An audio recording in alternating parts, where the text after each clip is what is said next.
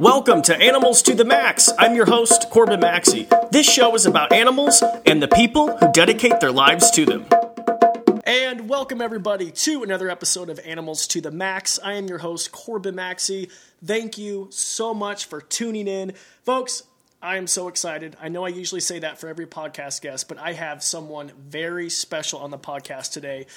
She is probably the hardest working person I know in the wildlife field. She rescues all different types of animals, native wildlife, including badgers, beavers, skunks, foxes, bats. The list goes on. It really does. And this is her 31st year she's been working with wildlife, and she is just wealth full of information, and I'm so excited to do this. So please welcome to the podcast, Mady from Animals in Distress Organization. Welcome. Welcome. Thank you very much. Thank you for having me on, Corbin. Yeah, well, thank you for doing this. I know you were a little hesitant, so... I'll be okay. And by the way, this is beautiful. So just for the listeners, we are upstairs of the Bird Rescue Center, correct? Ruth Melichar Bird Center. Ruth Melichar. I always get the name wrong. Ruth Melichar. Right. Melichar. And we're upstairs and we're looking out. It's beautiful. We're looking out at the golf course. We have birds. Just beautiful here. It's the 11th hole, and we've got hawks and birds, and it's Quail Ridge. It's called that for a reason. So it's Quail Hollow Golf Course. So they are bazillions of quail everywhere. Yes, it's beautiful here. Well, like I said, thank you for doing this. Over 30 years rescuing wildlife. Yes. How did you get into this? Did you grow up and were you always interested in animals? Well, my mother, long before I was born, not that long, 1938, was a founder of the Idaho Humane Society. So I come by it through attrition, really. So naturally, there wasn't a Humane Society. It was down where the old Ann Morrison Park is. So they started a Humane Society in 1938 up at Gowan Field. And so there weren't really many kennels or anything, so we had huge kennels at our house over in the East End. And so I was always around, dogs and cats and abuse cases and everybody bringing my mother the little injured and orphaned creatures that they found. So I always had I guess through attrition. I mean, I like animals a lot. Wow, your mother was the founder of the Idaho Humane Society? Yeah, with some other people, Oh my, I never even knew that. Yeah. Learning something every day. That's, right. Okay, so you were born into it and always surrounded. Exactly, it's in the blood, whether I like it or not. Yeah, and so, but you're more into, because you rescue native wildlife, were you more into, I'm assuming, were you more into the exotics, or is it just because there was no one else doing the exotics? Didn't even do anything with, we had, I think, a wolf pup once when I was a kid, found some bats, but no, dogs and cats, I would say, odd things here and there, but I started out, I don't know where to begin here, but when I went to school to be in the advertising business, and I graduated in that, and I worked in that for a long time. Okay. But during that time, I got kind of involved with the Humane Society and with, nobody's going to like this, with PETA back in the 70s. You were with PETA? Back in the 70s, I joined. They were brand new. Oh my good, they were brand new. Right. You worked for PETA? No, I didn't work for them. No, I just joined them. Joined them. Okay. And I took like Animal Rights 101 or something. Okay. When I lived in California and got into all the stuff with exotics, like the elephants and the horrible tests that were being done on animals and rabbits and monkeys and that sort of thing. But I didn't have any animals when I was living in San Francisco. I didn't have any animals, but I was just trying to help with the Humane Society and helping with the PETA thing. I am no longer a member of PETA. I just might say that, not for any reason, but they started out as a good idea, and they've kind of boosted people's attitude, I think, a little bit about what's happening in the world today with animals. But so I moved back to Boise and got mixed up with the Humane Society and started the volunteer program and the foster parent program. They didn't have one in Idaho. Stole that from San Francisco, and mobile adoption units. I did Pets on Parade for several years. A TV star. Yeah, exactly. Yeah. Can I have your autograph, Yes, please? we had a huge audience, too. Did you really? Yeah, as many as Donald Trump had. Yeah. So, were your approval ratings as bad as his writing? Yeah, they were bad because I was always talking about who was getting dead so often. That is so crazy. I'm still Cats trying to and get dogs. a TV show. Maybe I should go through you. Yeah, Pets on that Parade. Could help. Exactly, Yeah. Pets on Parade. I don't even know if it's on anymore. And that was on our local ABC affiliate. Yeah, it I was on think. Channel 6. Channel 6. Yeah. And you did that for many years. 6 years. I did 6 it. years. Right, did it for 6 years. But then, anyway, so I was way mixed up with the cat and dog world and fostering and blah, blah. And Sally Mon, a lady here who does bears in town, Idaho Black Bear. Oh, Sally, yes. Sally. So Sally was saving squirrels at that time. And my sister, who also does wildlife rehab, one of my older sisters, both of them do, but one of them here in Boise met Sally and somehow started helping her with squirrels.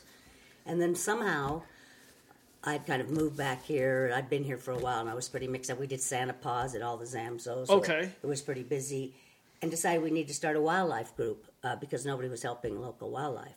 So we started Animals in Distress in '87, just as a mammal rehab group. So in 1987, you, your sister, and Sally started the Animals in Distress organization? And a few other gals that I don't know where they are now. Okay, that's so interesting because there was nowhere for native wildlife to go, like rescue-wise, Nowhere right? they'd call Fish and Game. Fish and Game can't go out on calls all the time and be responsible for that unless it's, a huge thing causing problems or whatever. So, we got our license, our state, and our state permits to do rehab, and we just got started. And so just tell the audience, what are the types of animals that are coming in? Native wildlife. And so we're and obviously my listeners know we're based in Idaho, in the Boise, southwestern, right. Idaho area. So what types of animals were you seeing that needed this rescue? Okay, your regular tree squirrels, obviously. There's ground squirrels, cottontail rabbits, foxes, coyotes, raccoons, mink, weasel. Okay. We've had a few lynx, and we've had some bobcats, quite a few bobcats, some cougar kittens, not too often, quite a few fawns. Wow. Well, lots of fawns and lots of adult deer calls, which sometimes they can't be helped and have to put down. But we started as a mammal center because there was a lady in Boise named Ruth Melikar who lived up off of Mountain View. And when I was about 13, I think, she started here in about the 80s, I believe, too, in the early 80s. And she was doing birds, and then she got ill. Okay. And all her birds were taken away. And we took them all. And so we decided that we needed to get into the bird business, which is a whole different ball game than the mammal business, not to mention just the feeding of baby birds alone. So we started the Ruth Melikar Bird Center under the auspices of our wildlife group, Animals in Distress Association. And after about 10 of us feeding baby birds up and down our counters, every 20 minutes, 12 hours a day, we needed to find a center. So we opened our first center in '97. And we were over on Cassia Street, and then we were up on Fairview for 1 year, and we moved into this building, into this old barn that had been remodeled by a Micron man in 2000, and we've been here since 2000. Okay. And that's why I say you are the hardest working person in wildlife. I mean, in wildlife rescue. Well, I've just been at it so long, and people just don't come to the forefront. But you're the only, I'm just saying, you just work so hard, and just with the dedication, and like you were just saying, like having to get up every 2 hours to feed baby birds, or having, Well, it's like feeding every 20 minutes. That's what they do downstairs, though, all summer long. Downstairs. From 8 in the morning till 8 at night, there's someone feeding baby birds, and then getting other birds ready to get released and get taken out. Yeah. I mean, just there's not a lot of people. We need more people like you in the world. I mean, it's different now, though, because most women work now and they're not home. I was fortunate to be able to be retired. I married an Air Force guy, and he retired. As a matter of fact, my husband ran the shelter for 13 years because when we came back to Boise, he had his MBA, and it was kind of falling apart on the board out there. My sister was on the board. So they got rid of everybody, and he was supposed to run it for about 3 months until they could get back on their feet. And he was there 13 years. So he's the one that built the shelter that they're in now from the really old place that when my mother was back in the 50s and 40s. Wow.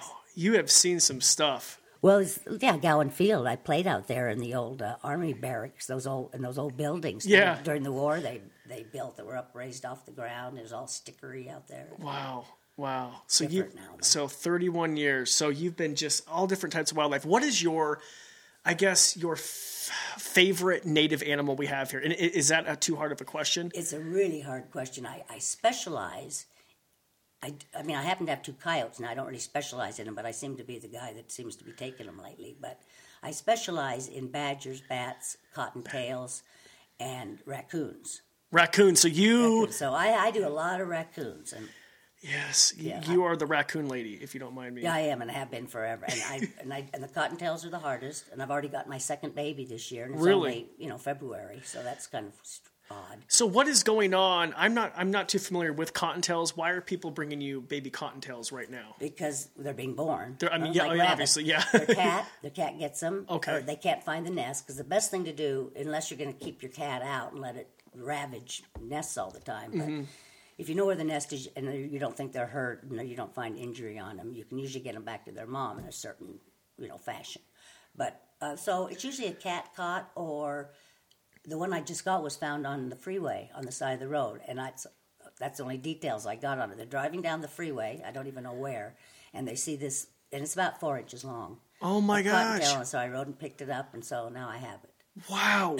That was an odd thing, but yeah. usually a dog or a cat, or it's in their yard by itself, and they shouldn't have picked it up, but then they have animals, so they worry. Yeah, well, I think that's so cool. They're still good out there, matey. Someone stopped on the side of the freeway to get a cottontail. Right. Well, I was wondering how fast they must have been driving. Right? Like 20 miles an hour, the people that make you crazy? Probably the people like driving here to get here because I was late for this interview. This person was going 5 miles an hour, and I'm yelling out the window, I have an interview! Yeah, they don't care. They don't care. I don't think they're in listening. In the fast lane, you can't get around them. You can't do it. Wow. Okay, so back onto raccoons. Yeah. I love raccoons, and we met back in 2009 when I hosted my little public access show, Live with the Reptile Guy. Right. And you brought on I think one raccoon. On Channel 7? Yeah. No. That was public access. Oh, yes. Okay, and we also did Channel 7. Right. Raccoons, I think, are so misunderstood. Talk about raccoons really quick. They're very misunderstood. I adore them, but people don't like them. They're misunderstood, I would say, mostly in the way that people perceive them, that they're going to kill their cats.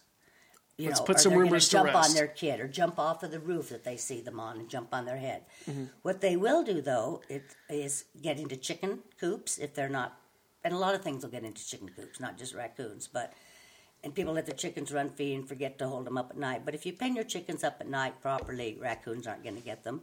If you have a bird outside in a cage, you're probably asking for trouble with a little raccoon hand, being able to put it through the caging, and that goes the same with chickens also in the type of caging. But they will eat food that's left out, and then in the 90s, everybody put in a 6-inch pond, and about 6 inches deep, and then complained about the blue herons and the kingfishers and the raccoons. So, as I say to people, you can't throw candy in your driveway and tell the neighbor kids it's not for them. It just doesn't work. So, it's like the bird feeders. You can't just attract certain birds and say you don't want this bird and that bird there. It just doesn't work out. But and we do not have rabies in any mammals in the state of Idaho, except in bats, which is very rare, and I could go into that for hours. Yeah, so I was listening to this great podcast. It's called the All Creatures Podcast. Shout out there. But they had a bat expert on, and they were saying there was a study that just came out, and out of all the bats, they did a study, only a minimal 0.5%. Less than 0.5% of bats. Yes. For rabies, right. And also, they're not asymptomatic carriers of rabies. If they have rabies, they're going to die from it. And when they bite you, if they have rabies, if that virus is still in its leg and hasn't moved up through its saliva glands into its brain, it wouldn't affect you. But there's no way of knowing that. So when people do get bitten or handle one, they usually have to be euthanized and tested. Yeah, and they were talking about on that podcast too, like, listen, a bat is not just going to come up and attack you. You either have to be drunk. No, they seriously said this, drunk. Right. Or either it's a young child or someone who you're just completely messing with. They wouldn't bite anybody unless you're handling them. And that's the mistake that people do, is they handle them. And just like anything, if you're handled by something 400 times your size, you would be spitting and kicking and biting. Yeah, they're very docile creatures. I'm wintering over 5. Really? Over 5? Right. And they talk about how, they're great for the insects. They're correct? wonderful, and we're pesticiding them all to death slowly. Yeah. And then we've got this white nose syndrome that's a huge problem in bats in North America. So it's wiping out whole colonies. Huge colonies, yeah. Huge browns, colonies. Yeah, little browns, all kinds, but mostly little browns. What are they trying to do to prevent this? The white nose syndrome. It's a fungus. Yes. That lives in cold rather than in heat, and they've actually cured a couple. By what way, I don't know, because that's not my bailiwick. Okay. But they have found, they think, maybe a cure, but it's a really slow process and expensive, and it means treating every bat inside of a cave. Oh, my goodness. Yeah, they were saying, and this, I'm not trying to bring the mood down, but they were saying the researchers were just bawling when they would go to these colonies and every bat was just dead. Yeah. They just came out bawling. Horrible. Just horrible. And that's, just so beneficial. Well, they're wonderful creatures. Same with the raccoons and stuff. And, I live out. Same with everything. It's like that cougar that was just shot. The scariest thing on the planet. I didn't even know it, but was it here in Boise? Yeah. If you want to get nervous about something to get your kids, you need to worry about humans, I think. You don't read about, unless you're up in the foothills and a snake gets you or something, you're asking, that's where they live. Mm-hmm. But, things just don't go around. You don't read about dogs kill more people in this country than wildlife. Yeah, and cows too. You're more Right. likely to be hit by, kicked by a cow or die, or by lightning than bitten by a snake or But being it's just attacked. the fear. It's just ignorance and being scared of the unknown, I think. We just did our highest rated podcast was our wolf podcast. We did a podcast, it Wolf was. 1 and 2. And I just opened up a can of worms on my Facebook and was like, hey, what do you guys think about wolves? Oh, I'll bet you didn't like that. Not in this state. That wouldn't be good.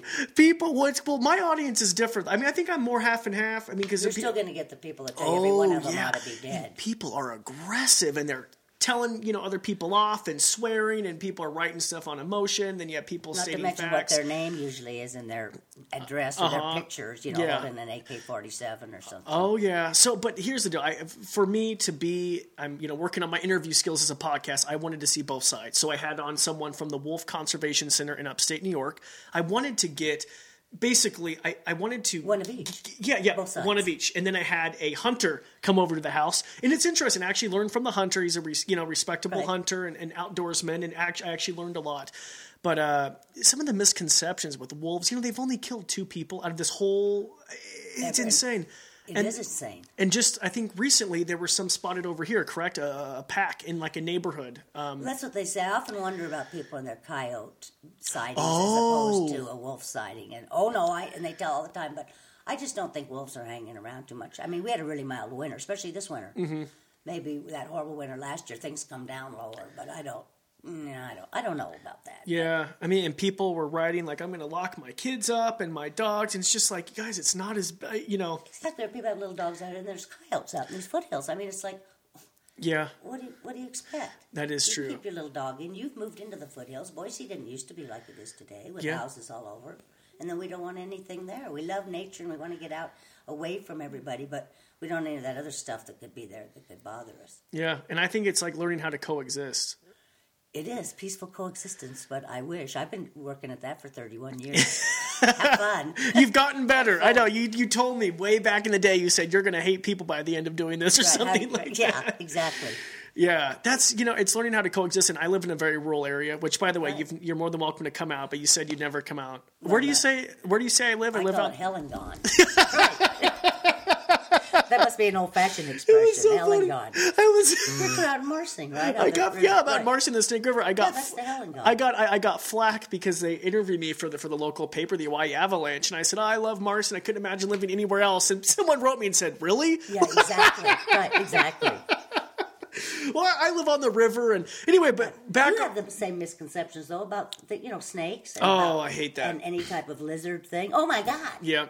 Yeah, it's really bad. And snakes, and it's so bad where I live, just off Old Bruno Highway. So many are hit on the Oh, road. bad. And People probably like to hit them on purpose. they do, and there was a study that someone did at Boise State Sure. years ago, and they found that people do, mainly young males, will like try to hit them on purpose. And so I love, Males. Right. yeah, I know, right? I love the springtime, but it's my least favorite for wildlife, especially snakes. I am rescuing so many gopher snakes, and it kills me. Like these big, beautiful snakes They're that just got out of wonderful snakes. hibernation. They eat mice and eat gophers and eat. That's why they Yes. got that name, gopher snake. Yeah. Or bull snake, whatever you want to call Yeah, it. yeah, they're just beautiful. And Well, so what about? But the other problem with snakes is that people get a snake and then they take it miles away and they go back to their same den, don't they? Every year. well, I think it depends. Yes, I mean yes and no. But you and I actually talked about this because I will take them away. I will take them away from Old Bruno and move them to the property a few Right. miles up the road, just because I think it's a complete. I It's know safer. it's a complete death trap. But what about? Don't they? Do they? Or am I just crazy? Because I don't know. I always thought they have to want to go back to their den at the same time. They They're not do. gonna Some travel across the species road. will, but I don't think it's going to be.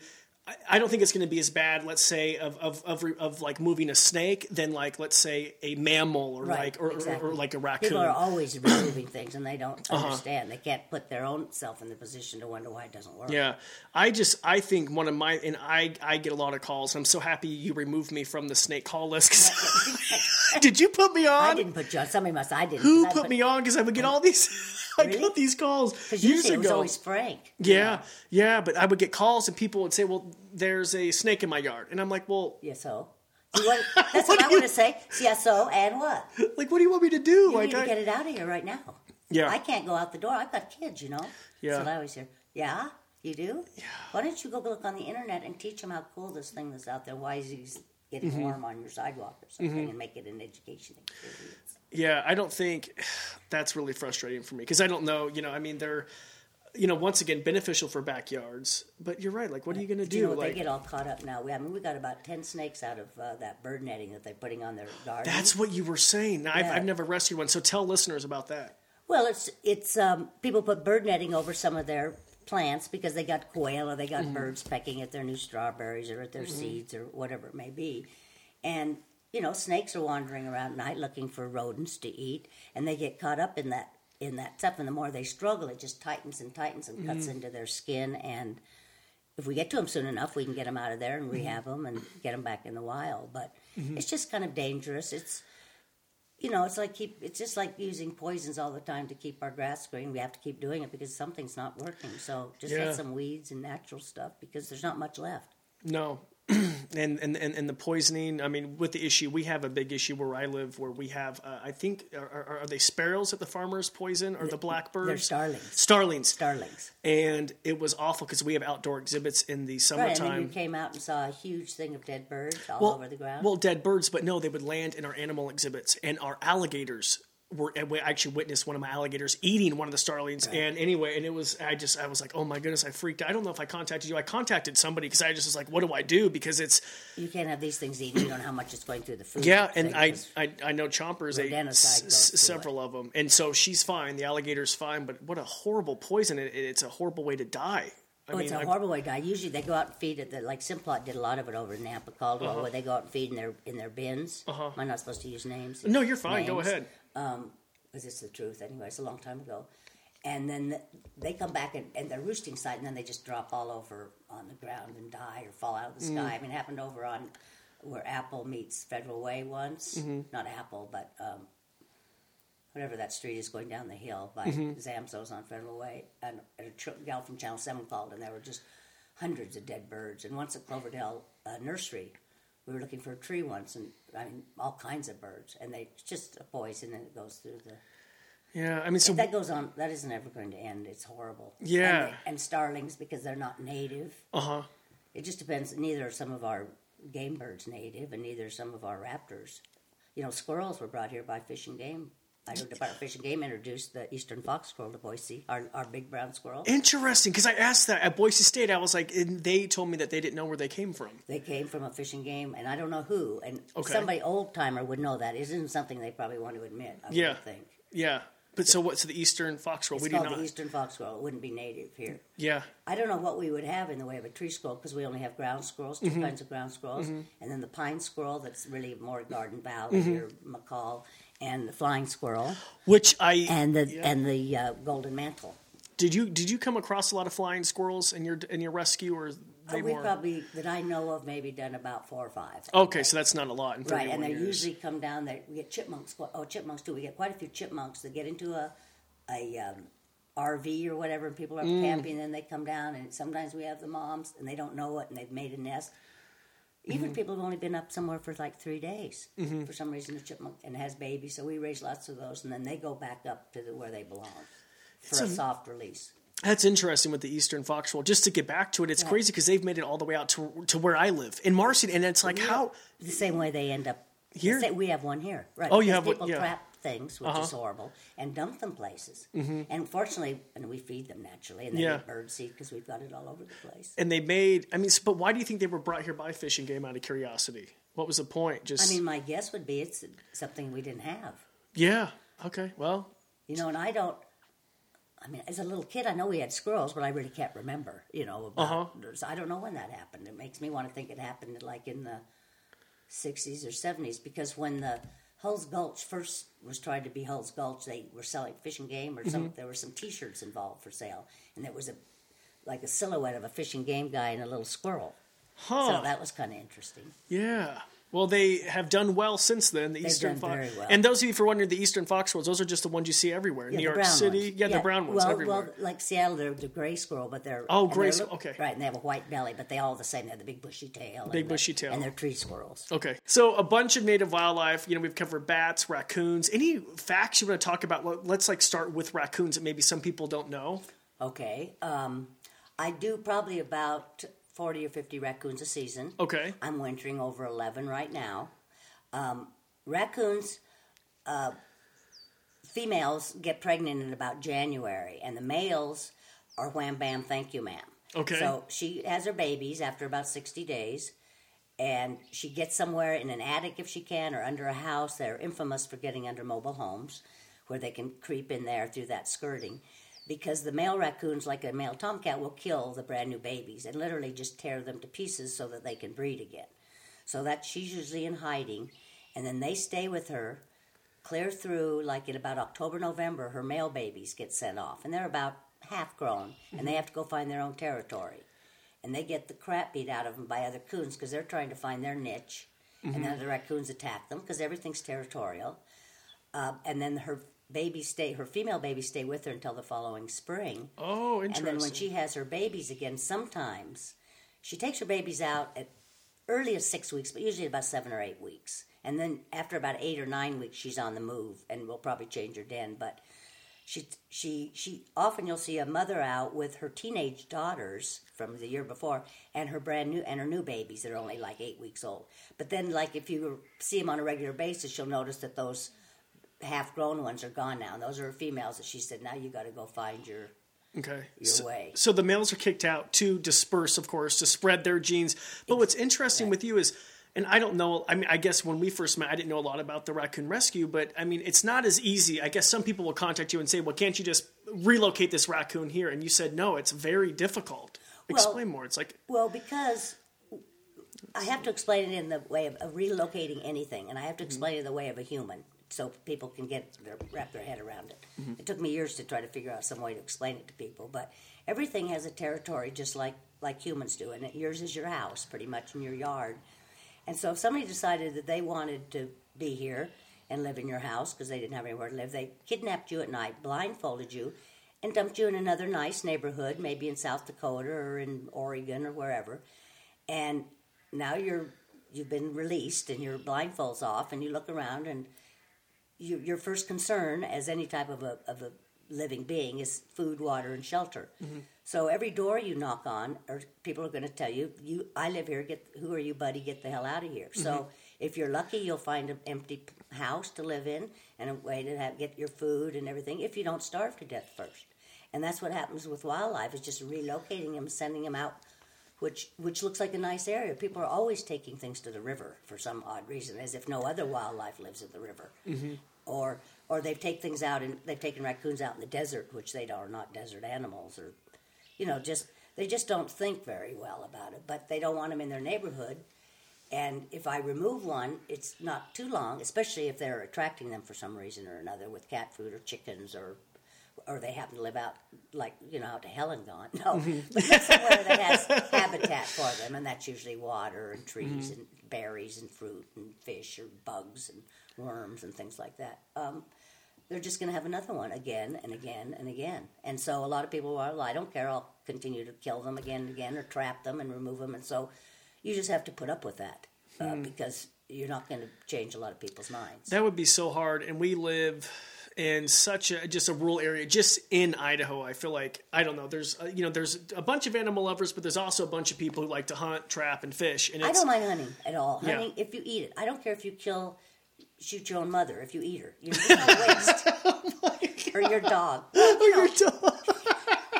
It's just shooting things for the fun. I don't mind it. Yeah, I mean, there was a thing in the paper the other day with 30, 40, 50 Canada geese just left to rot, or give them to us. We can feed them to foxes and coyotes and things. Yeah, and I think, and I have nothing against hunting either. I mean, I don't personally do it, but if you're eating the animal, sure, I think it's a heck of a lot better than eating like a hamburger that we would get at a restaurant. Well, it's certainly they have a much nicer life, a wild animal does, than our factory farming animals have. Yeah, I don't like just the hunting for sport. And I was in the middle of nowhere.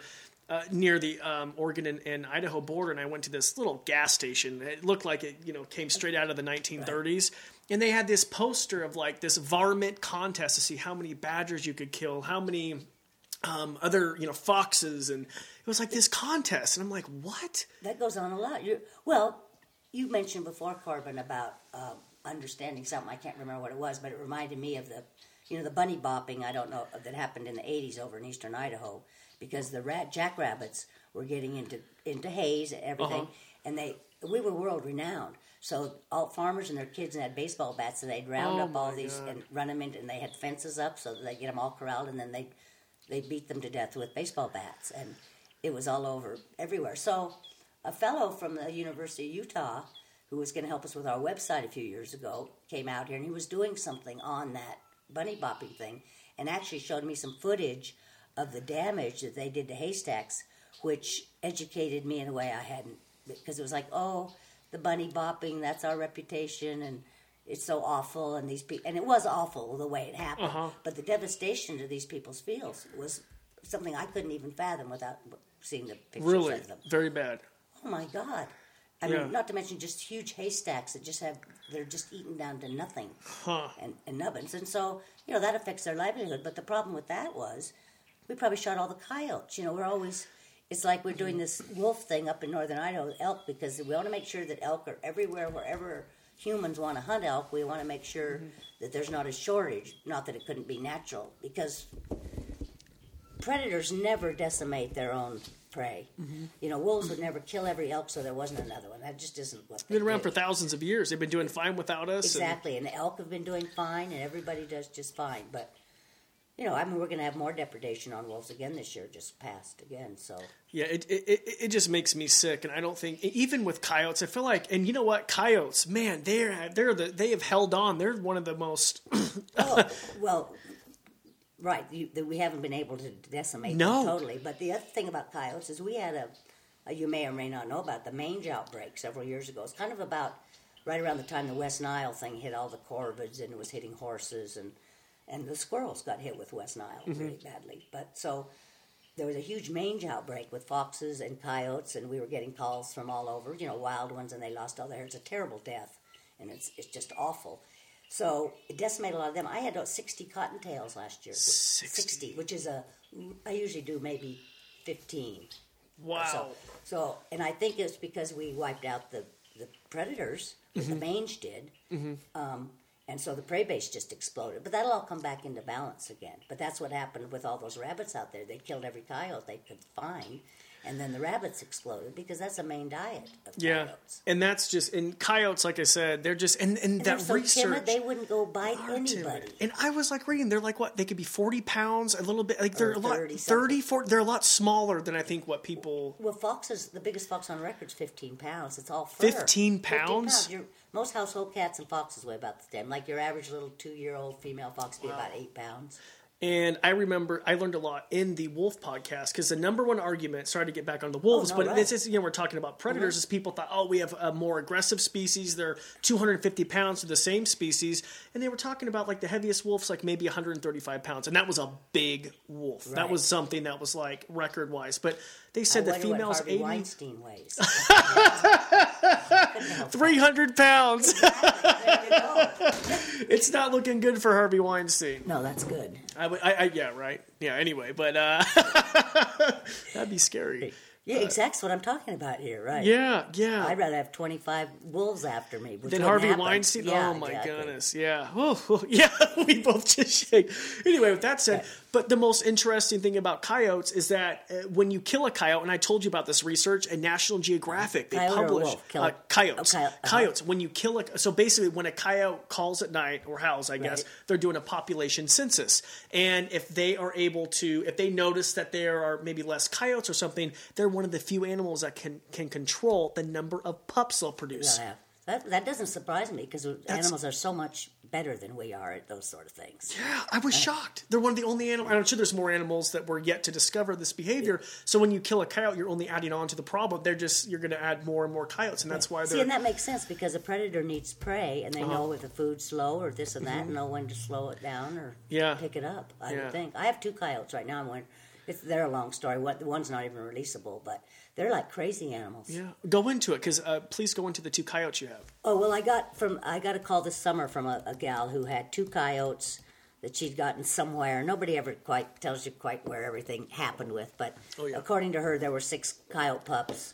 Parents shot, the other ones dug up the babies, and they got all split up with people. And one guy had 2, and then they were dead within just a couple of days. Wait, split up for pets? Yeah, for pets, just given to people. Oh, that goes on all the time with raccoons all the time. Really? Mm-hmm. It's pretty yucky. And then I get called about 6 months later that they can't do it anymore. Oh, my God. But anyway, so a lady brought me 2 that she got from somebody and got one away from. So she brought me 2, and the other 4 were all got dead somehow, or they don't know where they went or something. So when I got them, their eyes were just open, and she'd done a pretty good job taking care of them. Mm-hmm. And one of them's eyes didn't look too good, and I thought it looked like it was blind. One especially looked bad. So I took him to the vet. I took them to Coob, whom you know. Dr. Coob. Yeah, I took them to Coob. And, they were blind, and it didn't look good, so that was depressing. So I had an opportunity to send them up to Wazoo, Washington State University, through a rehabber up in Moscow who's friends with some Wazoo doctors. And they looked at it for me, and there was nothing that could be done, and they were just done. So my original plan was to probably euthanize the blind one if I got another coyote, because I have 2 boys. Mm-hmm. They were brothers, and I didn't want to raise one alone. Well, I never got any more last season. Mm-hmm. So I still have the blind one and the other one, and they are wild as hell, and they're taking up my biggest enclosure that I have, which I'd like to have raccoons in it because I have 11 of those. But and they're just crazy, and I don't have tons of logs. Like I had a couple logs in there, so the blind one could learn its way around, and it does just fine, but it can't be released. But they're the wildest, craziest animals in 31 years I've ever dealt with, because they jump all over. They're just crazy. Is that why you don't ever really see them at zoos? Or I'd never see them in captivity. Not. Well, and it's horrible. You don't want to either. Yeah, I mean, but I've never, and I know they're not like the big iconic. Yeah, they just pace and they jump around and really they act really strange. I've had quite a few in the last few years, but Dr. Rosenthal from the Humane Society had to come and dart a couple of them for us, even though we set live traps in the cage and, didn't even set it so they could go in and out and get their food, and they're just too smart. I think they've been maligned for so long in the metal department with traps, steel jaw traps, and that they won't go on anything metal. Okay. So they're just crazy. And, and mind you, and Mady, once again, if you're just tuning in, Mady, from Animals in Distress, you helped me out. Sometimes we'll do local press here, like we'll do the radio station Mix 106. And I remember I asked about coyotes if we could ever bring the pups, and you actually brought them last year. Those were you did, too. But I thought it was. Remember how little they were so little. So they look beautiful now. They're the prettiest coyotes that you've ever seen. Anywhere. Yeah, I mean, but now that we would never be able to do that in the radio station. They're gone. No, that was just like adult raccoons or anything. Yes, exactly. Yeah. The bats are okay. Yes. So and so your goal, just for the listeners, is that your goal is to re-release these animals. You're not wanting to keep... We don't keep any of them, and that upsets people out. We might get something in that's not releasable. If a raccoon's lost his leg to a steel jaw leg hole trap, okay. I mean, who wants to live in captivity? I don't want to live in my bathroom the rest of my life, if somebody feeds me and maybe cleans up after me once in a while. So everything is to be released. And almost... the biggest percentage of ours, we do soft releases on mammals. Like my raccoons, I have a couple places, one over by Middleton and some up in northern Idaho. What is a soft release? That's when an animal goes into another enclosure at the release site, and it stays in there for a week or 2 and gets used to its surroundings and what's passing around at night. And they're fed, and they have a nest box in there, and then the cage door is opened, and they can come and go as they please. They might want to go, raccoons especially, might leave for 2 weeks to a month, and then come back. So there's always food for them back there. And then we usually do a spring release. But if we do a fall release, food is left out all winter even though other animals get it. But they come back and that's a soft release. So rather than just, okay, I've raised you in a cage, and now you could just go do your own thing. Have you ever been so attached to an animal to where it's like, oh, it's like so hard to see you go? Like, I don't know. Maybe a badger. Okay. I adore badgers. I do so many raccoons, and they're like our little North American monkeys. They're just adorable. Talk about their hands. Yeah, their hands, they're really dexterous, and so their hands are really busy. They're kind of like taking care of a 2-year-old retarded child. Sometimes they're into everything, and they're smart, and they do very cute things. And their cute hands to are look so at. Dexterous, and they're so soft. And they're like leather. They always and they remain soft, even as adults. They remain really soft. They're not all... Mm-hmm. Sometimes a cat, after he gets older, his pads are all sort of roughed up, and their hands are always really nice. Yeah, and they use those hands to search for prey, like Well, they crawfish. dig. They feel for fish or feel for snails or dig for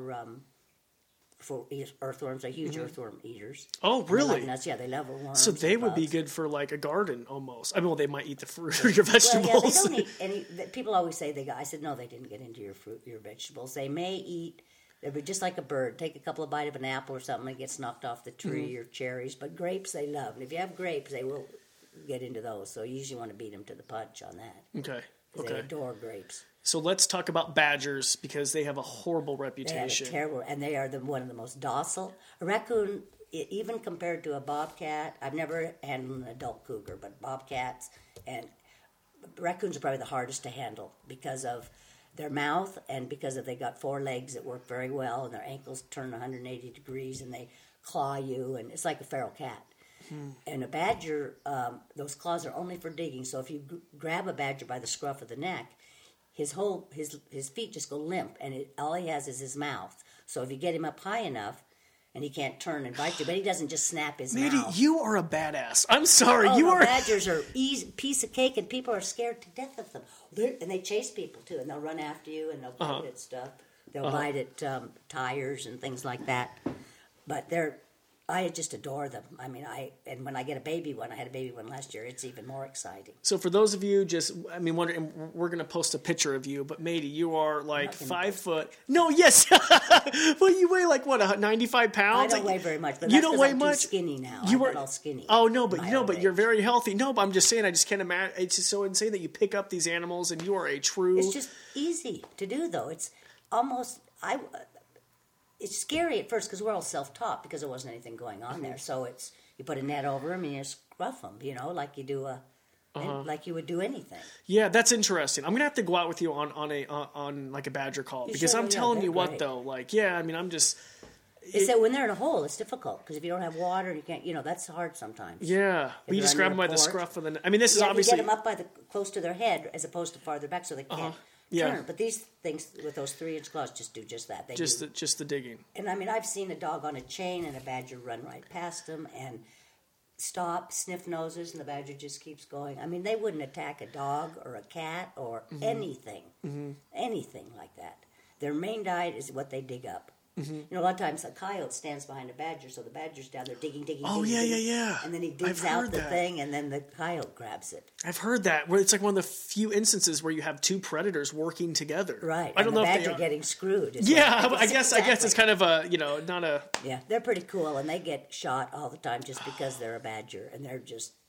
People say they're the meanest animal on the planet. Like, I mean, people talk about that with wolverines. The meanest animal on the planet, again, as I said, Humans. looks like you and my husband. Yeah, And a few other people. yeah, and a few other ones. Yeah. I just think they're so fascinating. Oh, And they're I beautiful. hate that. They're And just they're beautiful. And you people out here in the desert, and I mean everywhere. I Let's didn't go ever out bring and one shoot up on them. the radio station. I didn't. Yes, one. I thought one. I did, Yes, yeah. you did. Now, A I hope baby? is there a secret place, and don't say this over the podcast, obviously, but where you take the badgers, because you wouldn't release them out near a shooting range by any means? Or No.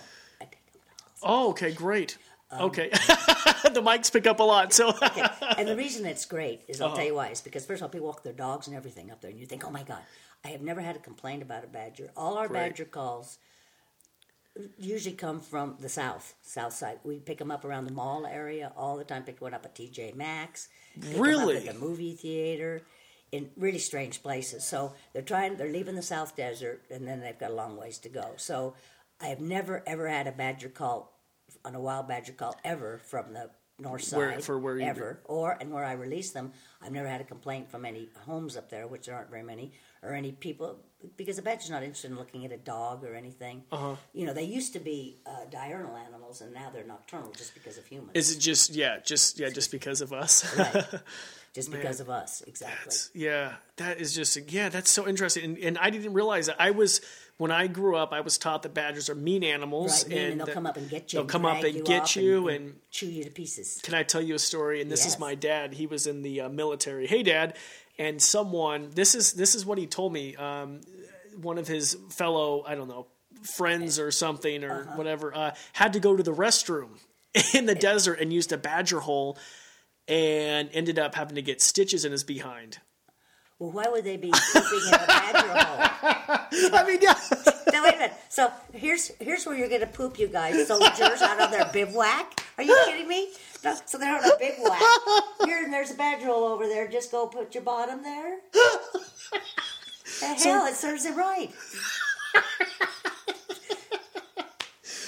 Lesson of the day. That's a story. That is a story. I think it's a tall tale. You think so? I'm going to talk to my dad. He said he had to get stitches, but maybe I'll talk to him again and see. Because it would be quite, because they have a jaw that's amazing. I mean, I had one get a hold of my thumb once under a car. The garage, it used to be where the Bon Marché, there's a parking garage, the Skywalk. There was one in that, and anyway, and then he got a hold of my thumb, and I thought, oh boy. It was still there, but I didn't know if it would be or not. It's been thumb? Sort of smashed and weird ever since. You still have all your fingers. It's all funny, yeah. Yeah. Oh my gosh, you were such a brave person. I couldn't imagine. But they're not. Raccoons are way scarier. Way scarier. They even get my heart pumping before I even get started. Badgers get my heart pumping after I'm done. Mm-hmm. The adrenaline thing. Mm-hmm. So you lived in Alaska? I moved up there in '78 to. What part? Anchorage. Anchorage. Mm-hmm. Did you love it? I couldn't stand it. It's just Anchorage is just a kind of an ugly city, and it was right after the pipeline, and they were starting the gas line. So there are all these people. Mind you, this is '78. It was the era of the leisure suits. Mm-hmm. So everybody in Alaska was either from Texas or Oklahoma, and they all come up to Alaska to be survivors, and talk about the lower 48. And just weird. It was strange. And I worked for a TV station. I took a big cut and pay, and I shipped a car up there, my Mustang, and I took a huge cut and pay and paid about twice as much rent as I did in the city. How much was rent back in the day in Alaska? In Alaska? Oh, I probably paid about $200 a month for a little one-bedroom. Wow. Downtown Alaska. But I was paying $135 in San Francisco, right in Nob Hill. So man, back in the day. Now it's about $1,200 a month a studio, but it's all changed.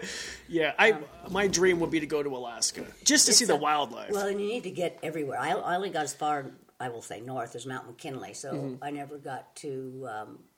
I would have liked to have gone to Nome. I would have liked to have gone over, but I did see I did get to go in quite a few airplanes and helicopters and stuff, so that was cool. Did you see grizzly bears? Saw grizzly bear at Mount McKinley. Oh, moose?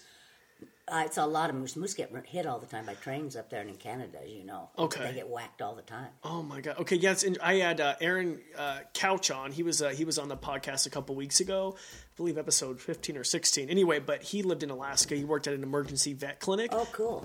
And I was telling him about how excited I am to see a bald eagle outside my back door. And he said, man, in Alaska, they're like pigeons. Oh, they're all over the place. Yeah, they're all over. He said they're in eating out of the dumpsters in a McDonald's parking lot. That's how bad, or not bad, the bald eagles, but how they're just everywhere. Oh, yeah, they're all over the place. So you don't even think about it, I guess. But that's when, too, you see the salmon spawning. When I first got up there in March during spring breakup and the Iditarod was just finishing. This is '78, right? And so I'd shipped my Mustang up there by boat, and I was going over to the place to get it, and you had to cross over some little river, and I stopped on the bridge or something, and I saw these little kids down there, and they're just throwing rocks at all these spawning salmon. Oh. And it just made me wacko job, and I think I went down to the local paper, and nobody even really cared, but it was like, oh my God. Because, they just struggle and struggle. And then they go through the ocean, they go through this lifeline, they were just trying to kill them, or just... Well, because their parents were allowing them to throw rocks on them. It wouldn't be, they're half dead up there anyway. So, you could walk across the river on their backs practically like you used to be able to do here in Idaho. That makes me sick. I was a kid. That whole journey. They survived everything. Exactly.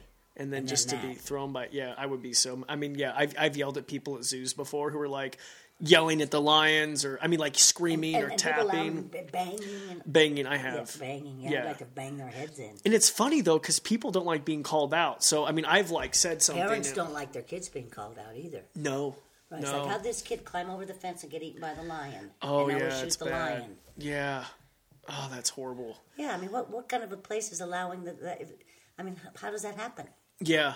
Yeah, people leave their kids in back seats of cars all the time too, and leave all them the time. All day. So I don't know, and guns in their bedroom drawer. Yeah.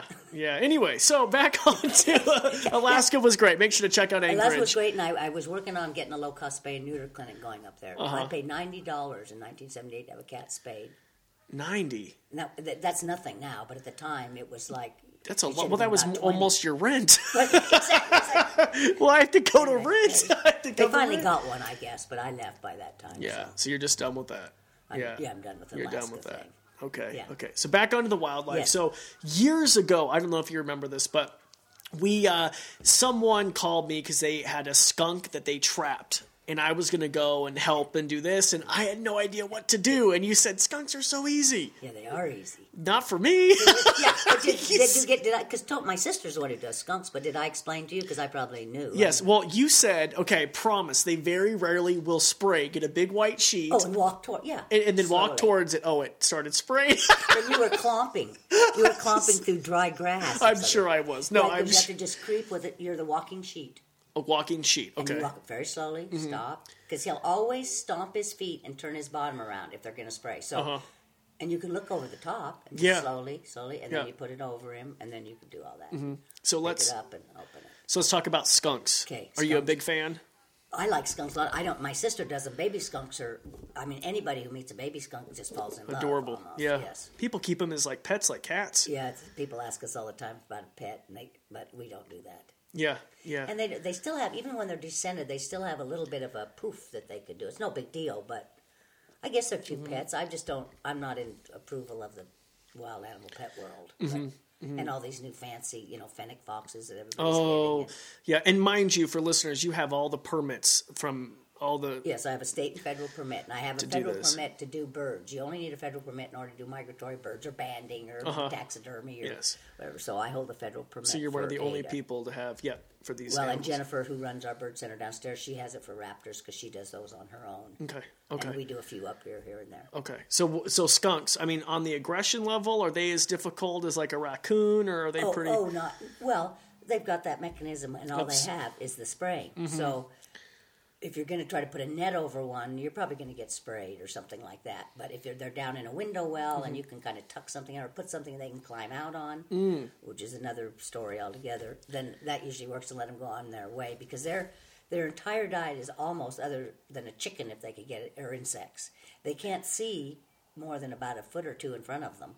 So they rely on their smell and on their hearing, and the bugs. So that's why they're always so startled because they don't know what it is that's coming towards them. We have a skunk that lives in our yard. I love it. We see him out And at he probably night. never sprays. No, he's great, and he's Yeah. like searching around for grubs in our garden, and we don't And in have the any. spring, you'll see little dug up parts. A lot of people call me and say, the raccoon's digging my thing. I said, it's probably a skunk or something. And squirrels do that in the fall. Yeah. They dig little. It's no big. It doesn't ruin anything. No, we love having them around. Yeah. The only thing is, but we've never had an issue with our dog before. But have you ever been sprayed Oh, I've been sprayed right in the mouth. in the mouth? But Morris is from that Animal Control at the Humane Society. Morris, he runs Animal Control. Oh, I don't know him. So but he was an officer then, I think, or something. And over off of Warm Springs, there was a skunk under a house, and then I got it. I don't remember. I didn't get sprayed then. This is all my own fault. And I thought it was a baby or something, and then Morris arrived, Animal Control, and it's like, I got it. Oh, do you want to see it? Opened up the thing, pulled off the thing, and he sprayed me right in my mouth and my face. I've been sprayed quite a few times. Oh actually. my God! What did you do? I mean, what did it taste like? Ooh, like it smells. It was just.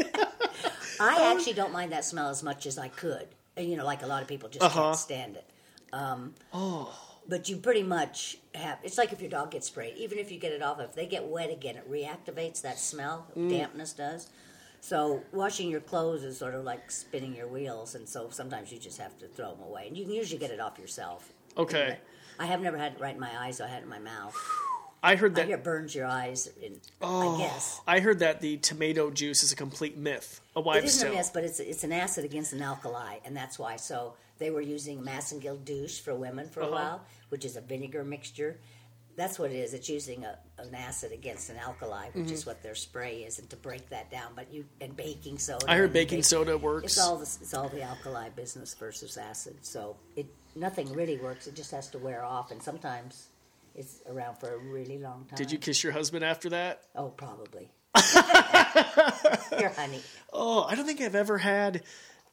I'm trying to think. I don't think I've ever had anything that bad happen to me. I mean, I've had things, poop on me all the time. Oh, poop is Poop is fine, nothing, yeah. but never in the mouth. I don't. Raccoons have a scent about them when they get really nervous about something, and Really? it's a scent they also have for marking, I think. Okay. And it's pretty bad that gets on you.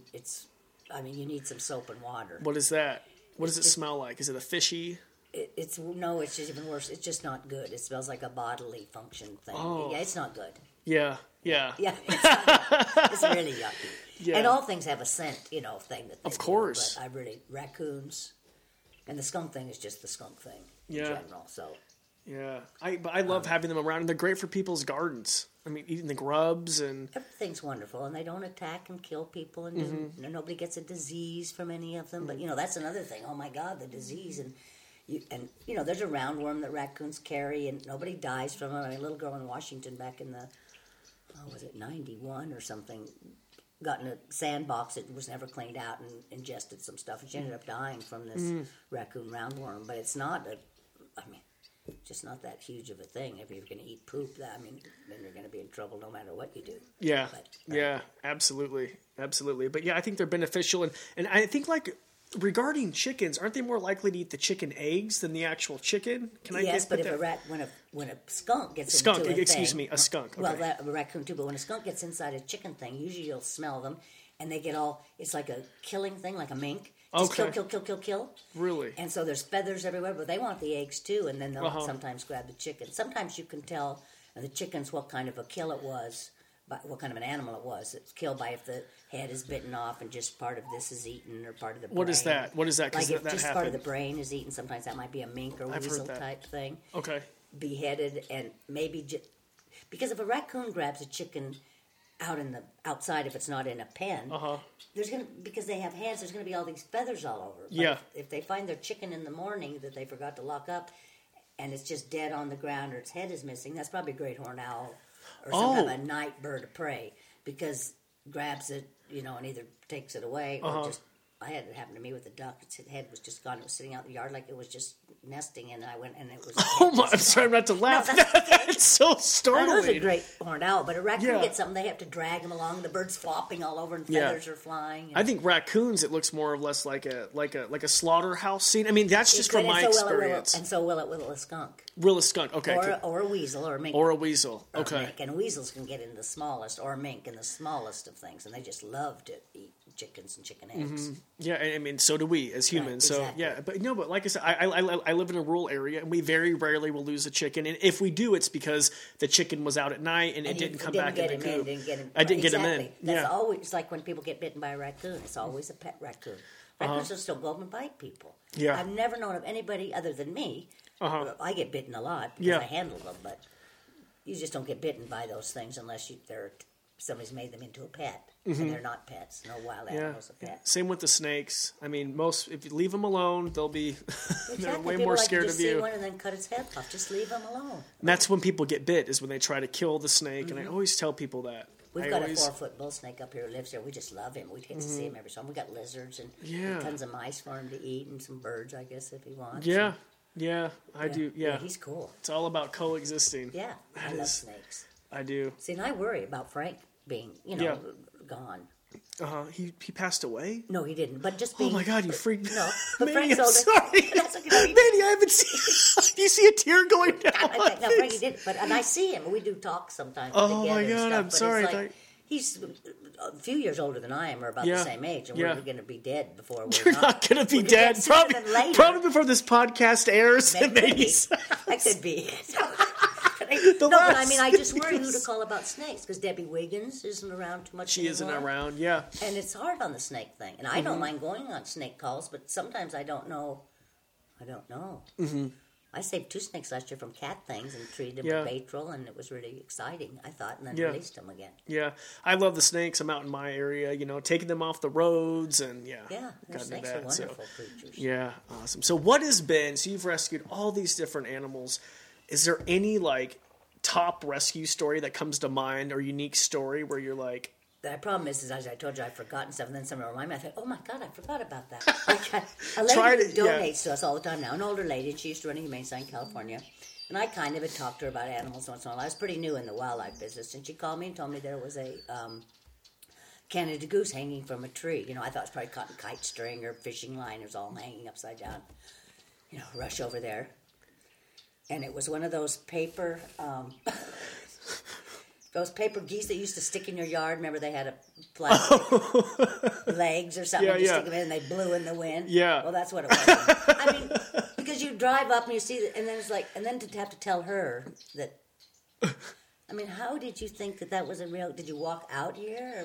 So that was kind of odd, but it isn't a great story. And another story the same way is that my sister Tony and we got a call on a badger in a house. So when we got there, the people left the door wide open. There was nobody to be found. They were scared, doo-doo-less. First badger call I'd ever been on. And I sort of knew what they looked like, but I hadn't handled a lot or known much about them then. Just like 30 years ago or something. They're nowhere to be found. They're scared to death. They've left. And that house was pretty strange, too, kind of like a hoarding house. But I didn't find the little parts that you did. So we're creeping around because we don't know if this animal's going to come out like you. Going to come out and jump on us because I don't know about badgers. Oh, they're the meanest thing. Creeping and creeping. And we're jumping all over the place. That reminds me of another story. Anyway, we found it and under the bathroom sink, and it was a ferret. Somebody's pet ferret out there. So that was kind of embarrassing. I mean, because we were acting so strange in the house. Yeah. And another one, which I get calls on all the time now, but the first time is something's in their house and making a noise, and then they hold the phone up, and you can hear this big noise. Anyway, so what it is a smoke alarm when the battery goes out, and it sounds exactly like a rock chuck. Yellow-bellied marmot. Really? You know what a rock chuck is? Yes, of course. Yeah, and they do the whistle. They're not a whistle pig that people refer to, but a marmot. They're pretty big. Yes. And makes that noise. It sounds just like an alarm. And now I get calls all the time, and I say, could you check your smoke? Oh, yeah, that's what it is. Oh, my God. I never even knew that. I probably get about 3 or 4 of those a year. Really? But how would people know what a rock chuck sounds like? They don't. They think they've got some animal in the house. They don't know what it is. And then I ask them to describe it, and they hold the phone for me because their thing is going off and on because the battery's going. And then it's like, your battery's going on your thing. I mean, I just know it. Rock chucks don't get in people's houses. No. Yeah, No. they just don't do that. It's just like squirrels don't live under your house either. They'll get up in your attic, but they don't live under your house in a crawl space. Yeah. They like to be high. So what advice, at 31 years, almost 32, we're going to go to 32. Exactly. What advice do you have for somebody who wants to start maybe an animal rescue or who's interested in animal rescue? What is your advice for our young listeners out there? The main thing is because we get a lot of people who want to help. When I get someone who's more my age, not my age, your age, who's capable, who wants to help on rescues, the problem with rescues is it isn't at your convenience. It's at the animal's convenience. So I say I will call you, to go out like you, go out on a badger call with me, go out on a raccoon call. We may not even see it. We might not be able to get it, but I'll call you 3 times, and all 3 times, if you can't do it, then I'm done, because I have to stop, get all my equipment together. Then make the phone call to try to get a hold of Corbin. Hey, I can't get you. I'm going on a thing, and how long am I going to wait? Well, this animal is maybe in a steel jaw trap or something. So it's kind of like, we got to do it, and we got to go. So wanting to help that way, I love to have people help with mammals because there's so few of us. And then people can help here at the Bird Center, too. We always need volunteers. We just won't take anyone under 16 unless they have an adult with them because it just gets too crazy. If they prove themselves to be pretty good, then they don't need that anymore. But as kids to get into it, I think to just try to be aware, as they are, and the ones who like animals do like them, and try to tell their friends why it's a good thing. Or, we're happy to go give talks at schools and that sort of thing, but we're not like a zoo. We can't do tours with animals and have everybody come over and see everything. That's what they'd like to do all the time, but it doesn't really work like that. And so what about our listeners who don't live in Idaho who want to start a rescue? You think to reach out maybe to a local organization? And well, there aren't a lot. In the West, there aren't too many other than California or, along the coast of California and Oregon. As far as Wyoming, Idaho, Montana, Utah, there's not much. There's a few places, Best Friends over in Utah. It's a rough go because there's a lot of the cat and dog people have enough time trying to get money to help help with cats and dogs. So when it comes to wildlife, you've also maybe got a big fight with your local fish and game or whatever they call their department.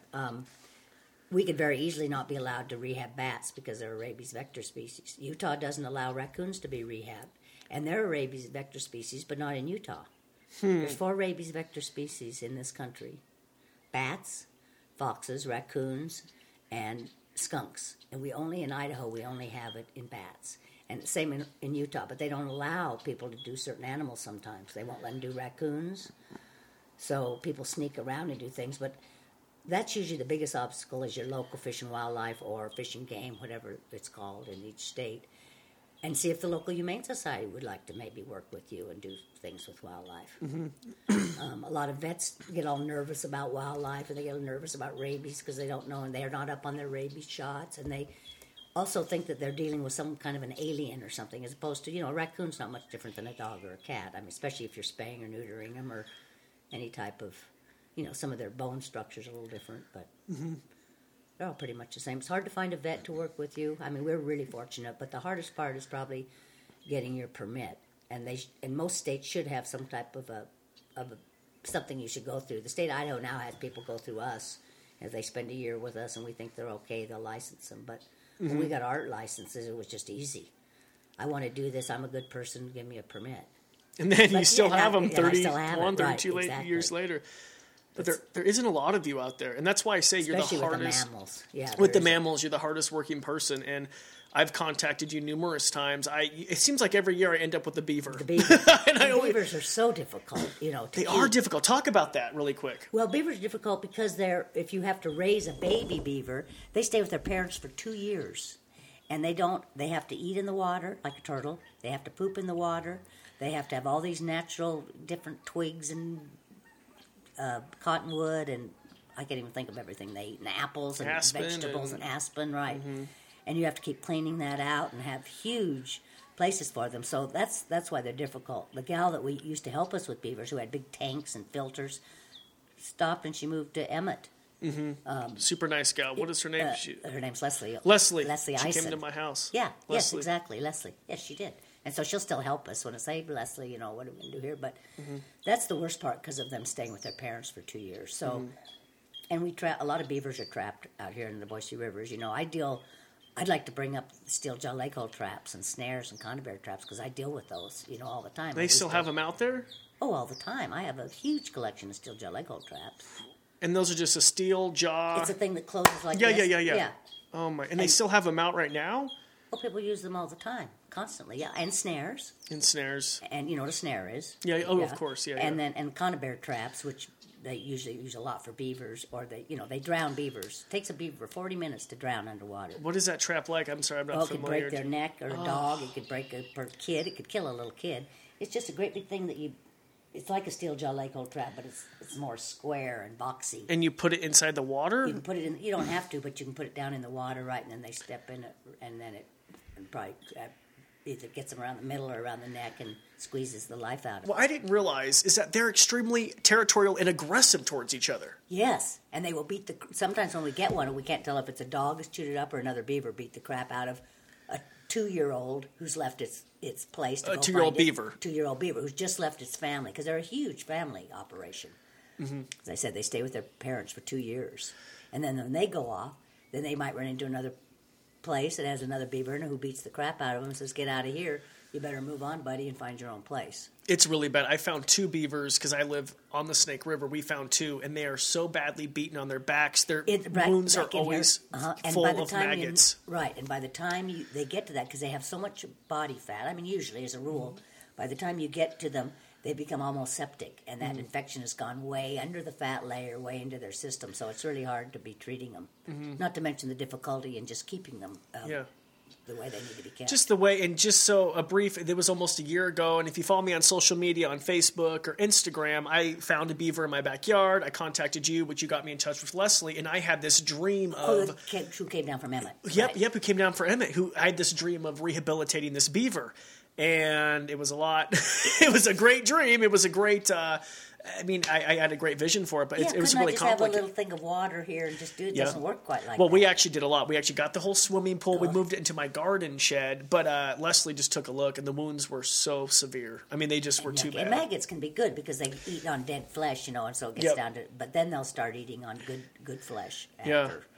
It was really hard. That's probably one of the most difficult things. So he had to be put to sleep. Yeah, right. we actually we gave him to a Dr. Coop. And, Leslie told me that there was a slight chance that there could be a possibility he could make it, but he would be under such intense, like I'd have to give him medication orally, I'd have to do this, I'd have to put him through all this stress.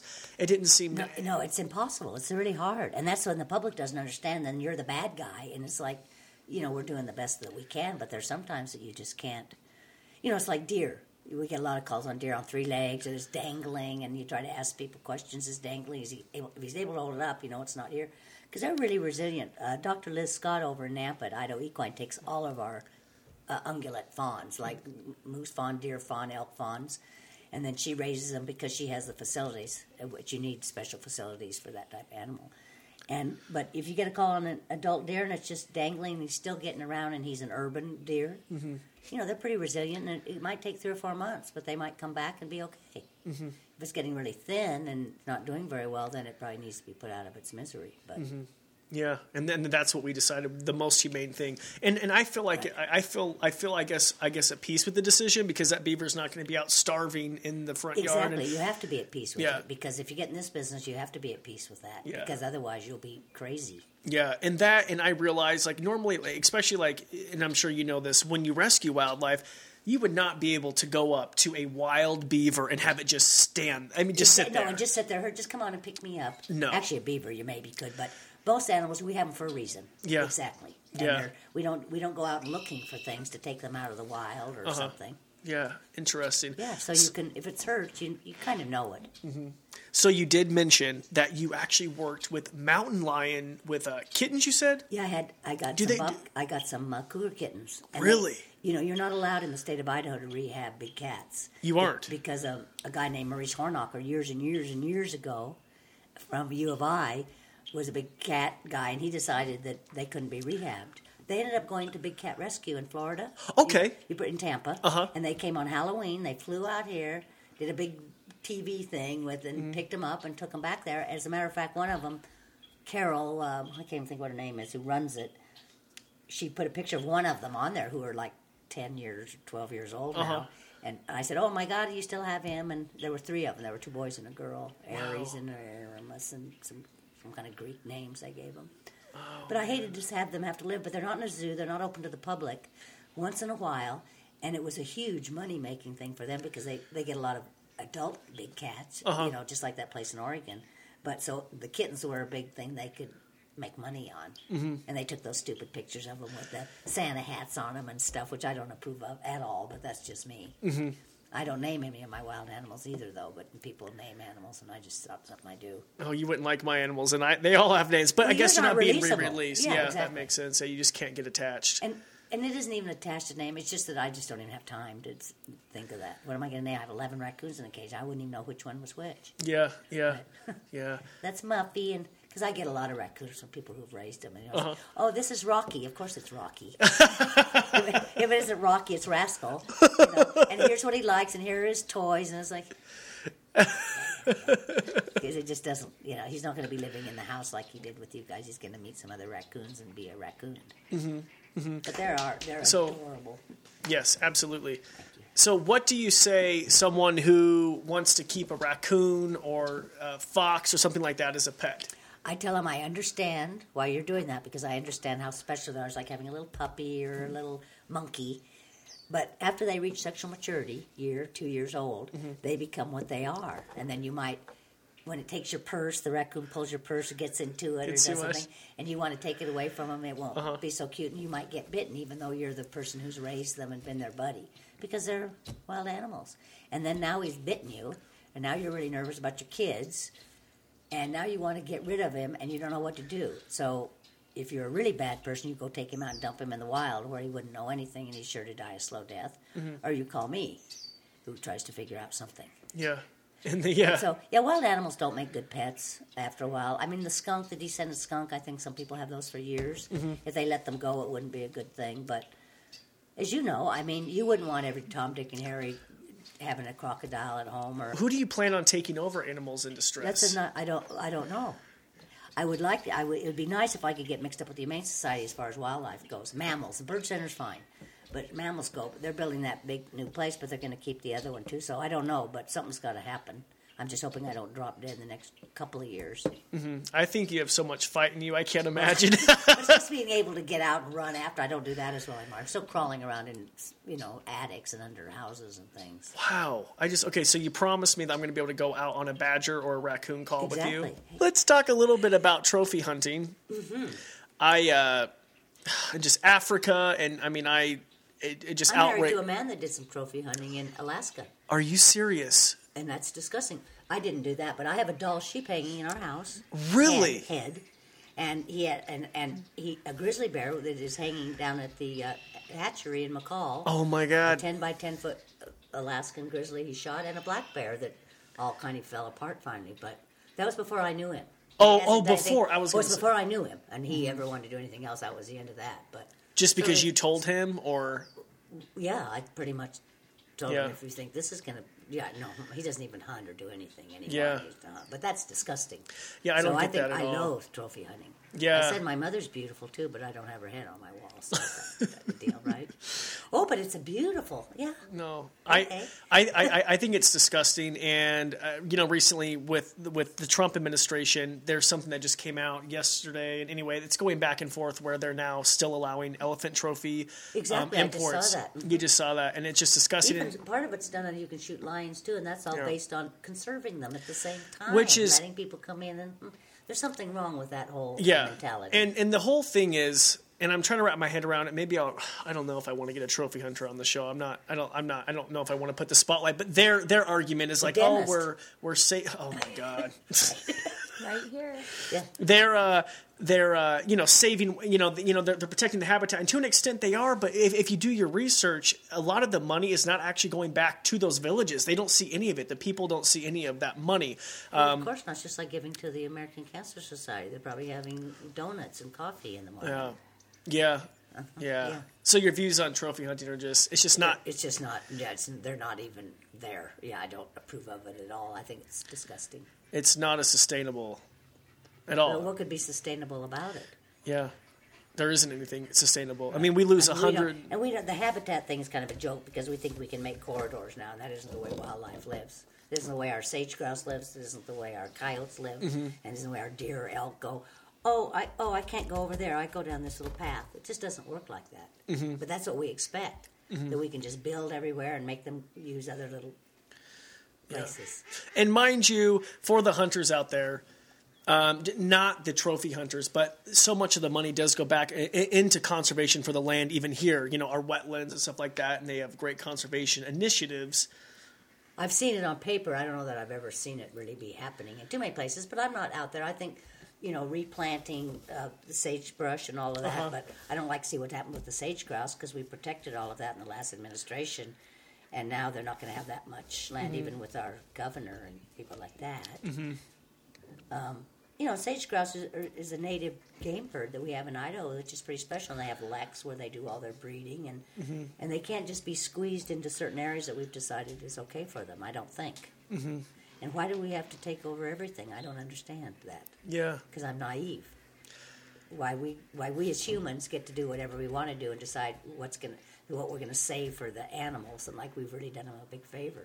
They haven't done anything a big favor. Building in all these foothills hasn't done anything a favor. Yeah. Because then they complain about the snakes up there and the things that get their little chihuahuas. And I love chihuahuas, so I don't mean it that way, or they're cats. Well, keep them in at night then. Yeah. So do you have any hope for the future? Anything bright? I know what you'd like to hear. I'm not that type of person, Corbin. No, I know. I don't have, the glass is half empty at all times, and I think I'm sorry for the whole world what's happening to it, because there won't be any animals pretty soon. I mean, look what we've done to the oceans. Look what we did with all these salmon that we were breeding in big pens out in the ocean, and then they get out. Oh my goodness! And now we're going to have all this mixed business. We got dams in the state that aren't willing to do much of anything about our salmon. No, I have no hope for the future whatsoever. I hope younger people, even younger than you are, who have all these thoughts about it, but they can't even make a living to even be able to pay any rent. How are they going to take the time to help animals? That's why I truly think you're a one-of-a-kind individual, you along with your sister and the other volunteers, because you're not in it for the money. I mean, don't take that to any offense, but... Oh, I've never been paid a nickel. We do have a small, staff because we have to at the birth center. 12 hours a day, 7 days a week is pretty hefty. But, yeah, it's all volunteer. I've never been paid a nickel. I wouldn't dream of it. Right, yeah, so, because I'm able to do that. So some people aren't able to do that, but I'm able to not have to be paid to work. Makes my husband crazy sometimes, but that's okay. Yeah. I wish there were more people like you out in the world. I really do. Nice. And It would be nice with people like you in the world also, Corbin. yeah. Well, thank you. You just have to say that, or am I? No, I don't just have to say it. But No. yeah, you have to do all of this business. Yeah, but I enjoy doing it, and I love educating people. And, when I do my shows or even with the podcast, if someone can take away something or learn, then I think I've done my job. That's true. See, and you can be jolly and not get to where I've got, and I got there a long time ago, to just be angry and bitter and mad. Well, give and me I don't 32 mind being- years. I don't mind being that way either. A lot of people, I mean, I am angry a lot of the time, but I talk about it a lot, so I don't have any big build-up angst or anything. I'm not an alcoholic or a druggie or anything, so it's like, Yeah. I just have to, if I can bitch a little bit, then I feel better. Good. Well, and I appreciate you doing this, and I appreciate when we do local, stuff in the Boise area, like media-wise. I know it's not your favorite thing, but I think if we could change one person's perspective I about think killing a badger or a coyote. Right, and I appreciate you inviting me because we used to, and I had more energy too, any kind of a call, we might call up one of the stations, hey, we're going on a steel jaw Lego, we're going on this, and get the media over there. But the time factor is just too much trouble, and then they all compete with each other, as you already, there's all that business, and I don't have time for that anymore. So when I do go on the air, it's usually due to you anymore. Yes. So I appreciate it. Yes. Well, you're and a I'm big... always happy to bring a little creature on. I almost brought some. I have a hoary bat, which is the biggest bat we have. Oh, really? And I have a little teeny myotis. It's not even a little brown. It might be a Yuma or something. So I have 5 bats that I'm wintering over. But, one is this big and one is this big. So I almost brought him to show you, then I didn't. Because I didn't want to train. I was going to transport him, and I decided not to. Okay. Well, can I At come some over and point. film a webisode? You can, yes, sometime. Can I sometime? Yes. Keep on trying to make a date with you, and you keep on I blowing know. me off. Well, that's just because Welcome to my college years. Well, and that's also. Well, now you've got a girl, so it's no problem anymore. Or she's got to think I'm to the sofa again. Whatever. It's your boat. Whatever she needs, I always say that because my house is probably like the hoarding house because I'm always in such a freaking mess. Is why. It's fine. It's fine. I Just understand. because of the animal thing, the turtles in the kitchen and the thing. Yeah. No. I told you about my little turtle, didn't I? No. Oh, yes, the little guy out He there. now weighs over 80 grams. He weighed Really? 3.5 grams when he was under the ground. Got dug up. He's like, "Why didn't you come out?" And, anyway, and I thought he was dead, and so I was going to put him in the freezer, but his tail wiggled. And so I'm just holding him until I can put him in the pond this spring. Yeah. But yeah, oh my God, he's cute. But he went from 3.5 grams to now he's 81 grams. He's about this. He's a little Western painted. Little tiny. I have babies in my yard every Yeah. year, so Yeah. he's very cute. That's awesome. Well, Matey, thank you so much. How can And someone... thank you very much. Oh, thank you. And how can someone help? They could go to Animals in Distress. They can go to our website. They can just put in Animals in Distress Association Boise, but also the website is idowildliferescue.org. Okay. And on Facebook, the Ruth Millicar Bird Center, we have a Facebook page. Matter of fact, this upstairs thing, I just put it on Facebook, which is sort of weird for me because I've never put anything on Facebook in my life. Wait, that I was coming up here? No. Oh, I was... No, I can do that. Oh, please don't. No. No, just this place that that Ada now has an Airbnb to rent, so, and it all goes back into the outfit. Yeah, to the animals. Right. That's great. Well, thank you so much. Any last words of advice for anybody who wants, like I said, to pursue a wildlife-related career? Just keep pushing people like us, and if you want to help, you got to be there. Because, the Humane Society needs help, the horse rescue people need help. We always need help. I don't think the birds at World Center Birds of Prey just take volunteers like that, but we're always open to volunteers and seeing being a wildlife rehabilitator isn't about petting little animals and loving on them. That's the bonus part of it. Most of it is cleaning up poop, feeding, changing out bedding, worrying about where you're going to release them, and not having any life of your own or being able to go anywhere all summer. So that's something you can get into, and no money. So you just So you lost just- everyone. Right, and there's not any money in it. You're right. There is no hope. Right. Even if you work for a unless you're with a huge wildlife place, which aren't a lot of them around, they're usually little startup things that are just trying to get by, nonprofits. You get your training somewhere else, and if you're diligent and keep at it, you can probably be somewhere. But there isn't a lot of money. There's not a lot of money in working for animal shelters. Lady, thank you so much for coming on the podcast. I And really thank you, appreciate it. Corbin. And don't forget me again when you do the radio thing or whatever. Or just call me anytime you have a question. I'm going to call you, but next time, can you please get a cell phone? No, I'm never getting a cell phone. Not ever. Count on it. Believe me, unless they take my landline away, I'm not having a cell phone ever. You're the only person I know that has a landline. I'm the only person I know that doesn't have a cell phone, too, and I like it. And I never had to have one. I'm doing just fine without You're it. doing just great. Thanks for listening to the Animals to the Max podcast. Please make sure to hit subscribe and leave a rating. It really helps me out. I also encourage you to check out CorbinMaxey.com. You can contact me there personally, even suggest a podcast guest, or if you just want to learn more about animals.